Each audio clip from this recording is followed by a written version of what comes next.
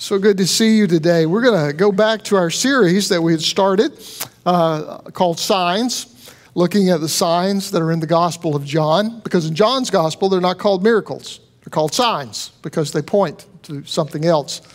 And so this morning, I would like to read the story that's found in John chapter 5. Sometime later, Jesus went up to Jerusalem for one of the Jewish festivals. Now there is in Jerusalem, near the sheep gate, a pool, which in Aramaic is called Bethesda, and which is surrounded by 5 covered colonnades.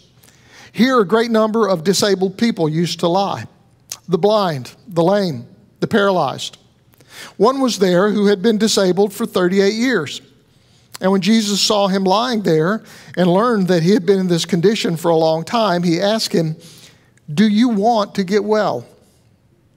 "Sir," he replied, "I have no one to help me into the pool when the water is stirred. While I am trying to get in, someone else goes down ahead of me." And then Jesus said to him, "Get up, pick up your mat and walk." At once the man was cured. He picked up his mat and walked. The day on which this took place was a Sabbath. And so the Jewish leaders said to the man who had been healed, "It is the Sabbath, and the law forbids you to carry your mat." But he replied, "The man who made me well said, 'Pick up your mat and walk.'" And so they asked him, "Who is this fellow who told you to pick up and walk?" And the man who was healed had no idea who it was, for Jesus had slipped away into the crowd that was there. Later, Jesus found him at the temple and said to him, "You are well again, so stop sinning and something worse may happen to you." And the man went away and told the Jewish leaders that it was Jesus who had made him well. The word of God for the people of God. There are a couple of things in this story that I find troubling. The first one is the story about the angel troubling the water, and whoever gets in first is healed. The other part is the reaction of this man after Jesus heals him, how he kind of turns on Jesus at the end. Now, depending on your translation, in your Bible, the last part of verse 3 and all of verse 4 is most likely omitted. And down at the bottom of the Bible, there's a footnote that says these verses have been taken out because they're not in the best manuscripts. And so those verses probably should not be there in the story, except that verse 4, which is omitted in my translation, explains why they were all around the pool. And this is what verse 4 said: "From time to time, an angel of the Lord would come down and stir up the waters. And the first one into the pool after such disturbance would be cured of whatever disease they had." Now, that's the verse that's omitted. So I don't believe the Bible says that that's what happened, but the Bible says that that's what they believed happened.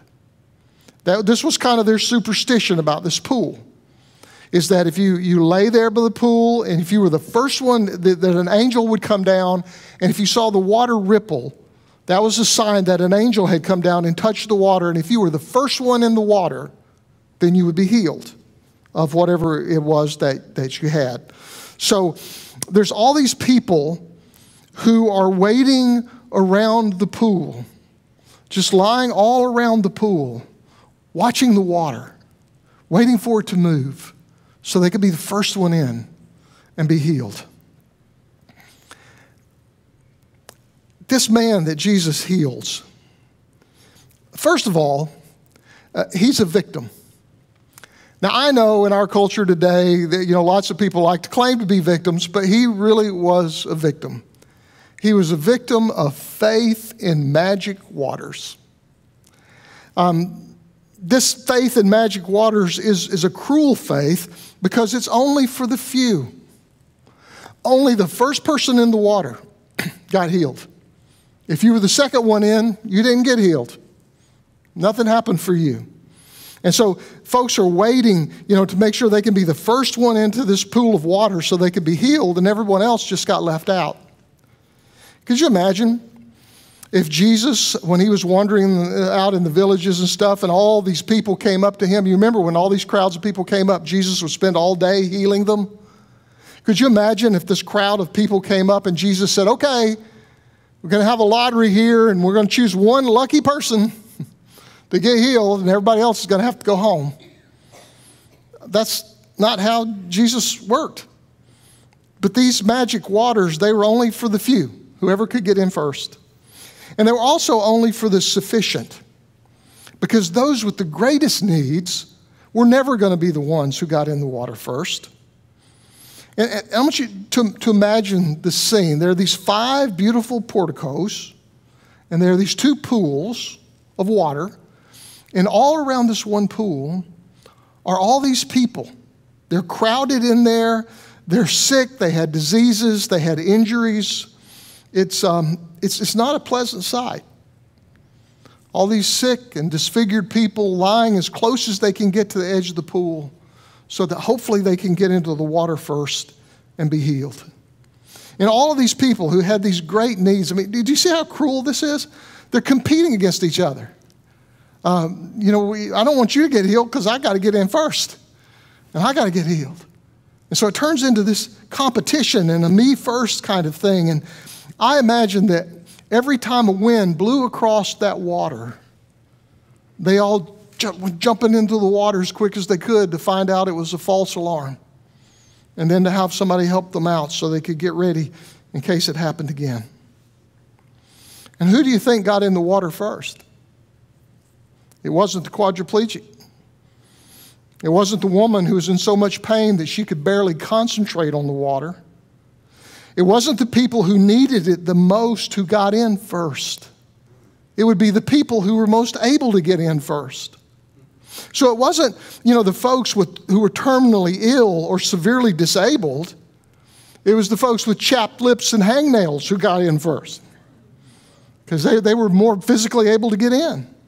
So it's a faith that helped only a few and only the sufficient, and it neglected those with the greatest needs.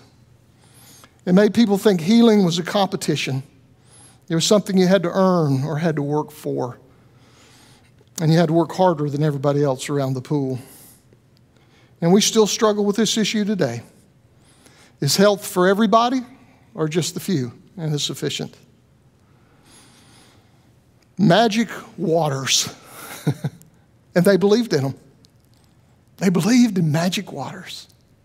I had a friend that said you could put 4 walls around that pool and put a roof over it and you would have some churches.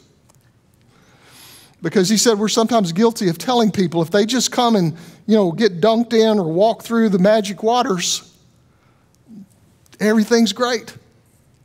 And that's all you have to do. Instead of the truth that following Jesus, although it is a meaningful and joyous life, is sometimes difficult. And that it changes who we are and how we act. We're sometimes guilty of making faith a competition, of pitting us against one another instead of helping each other. Jesus always told the truth about what it meant to be a follower of God. He said that there would be joy, there would be peace, but there would be sacrifice and there would be endurance. Being a Christian is more than just a trip through the waters, but it's a relationship with God that changes who we are and how we interact with all those around us.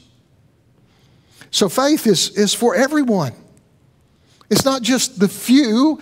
It may be bad news for some of my Calvinist friends to hear, but for the rest of us, that's good news. That faith is for everybody, not just the few and not just the sufficient. And faith is not a competition. And faith is not magic. Faith is not magic. It burdens me that there are people today who still get confused about the difference between faith and magic. I've actually heard some preachers tell people that if you will pray, at the end of your prayer, if you say, in Jesus' name, then God has to give you whatever you prayed for. And it turns that phrase, in Jesus' name, into like a magic formula, like abracadabra. If you say these words, God has to go and do whatever you ask and give you what you want. That's not faith.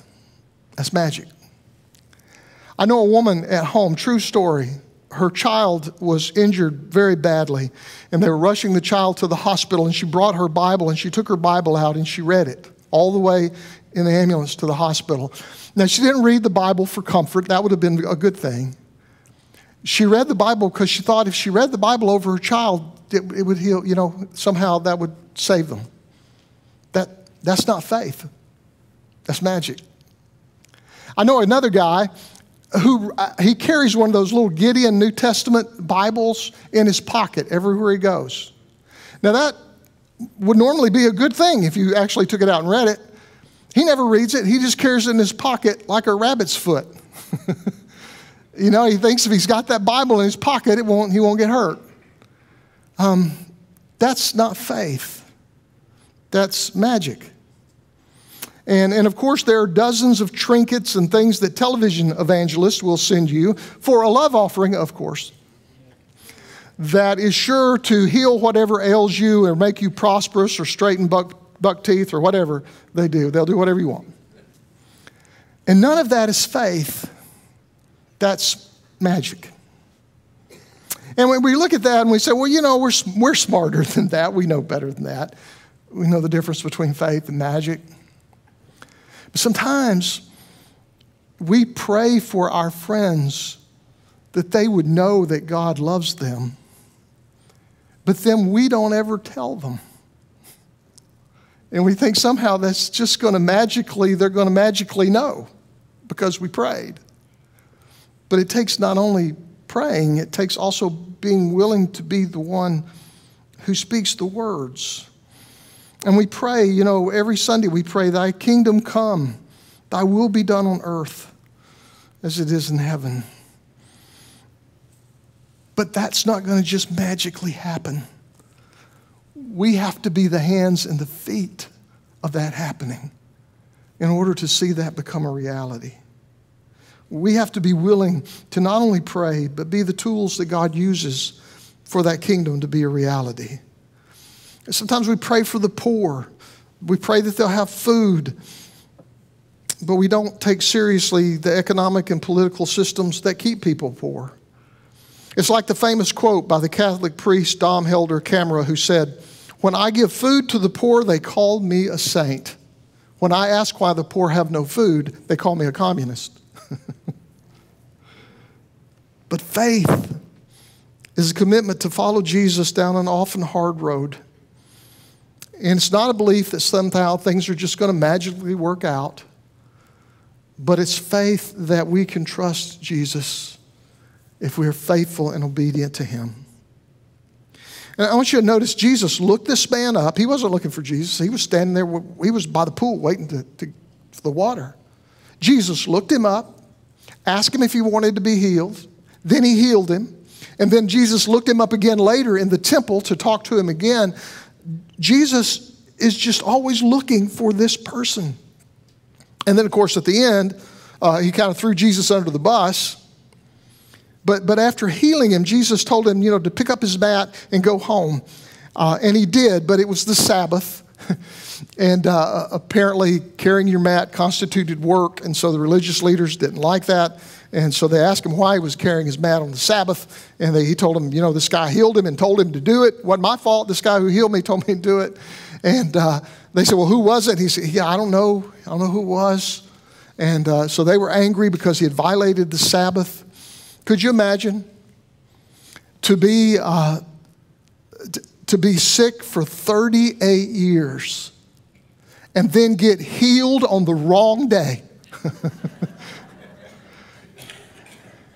And so, the people in this story, the Pharisees were so focused on their legalism, they were so concerned that a rule had been broken that they couldn't rejoice with the man who got his health back.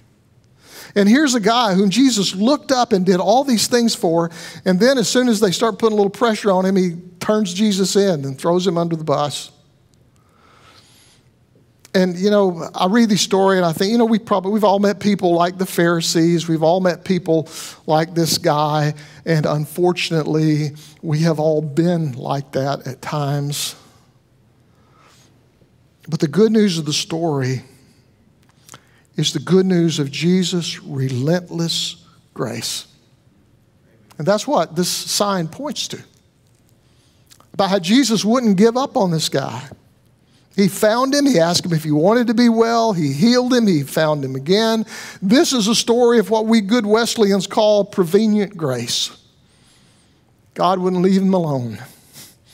He just kept pursuing him before he even knew he wanted to have a relationship with God. And so that's how God is with us.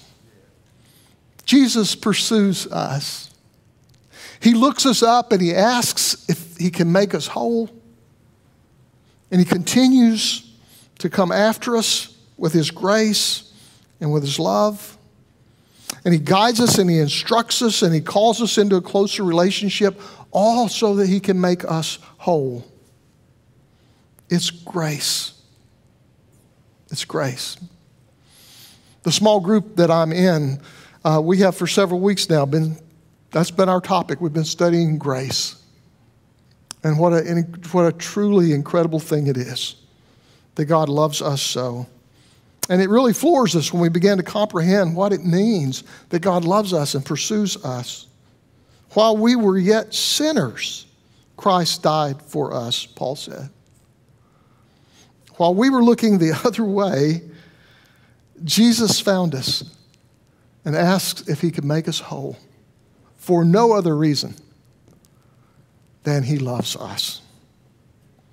Relentless grace that pursues us and makes us whole.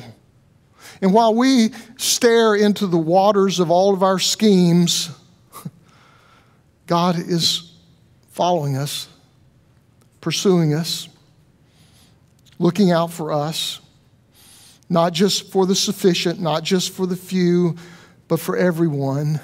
And he doesn't offer us some magic belief. There's no competition, just grace.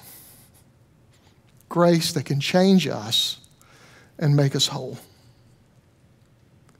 And by the way, the name of that place, Bethesda, it means house of mercy or house of grace. And wherever we meet Jesus in our life becomes Bethesda. It becomes a place of mercy. It becomes a place of grace. It becomes a place where God makes us whole. So I want you to know today, while you're here and as you leave here, God is pursuing you.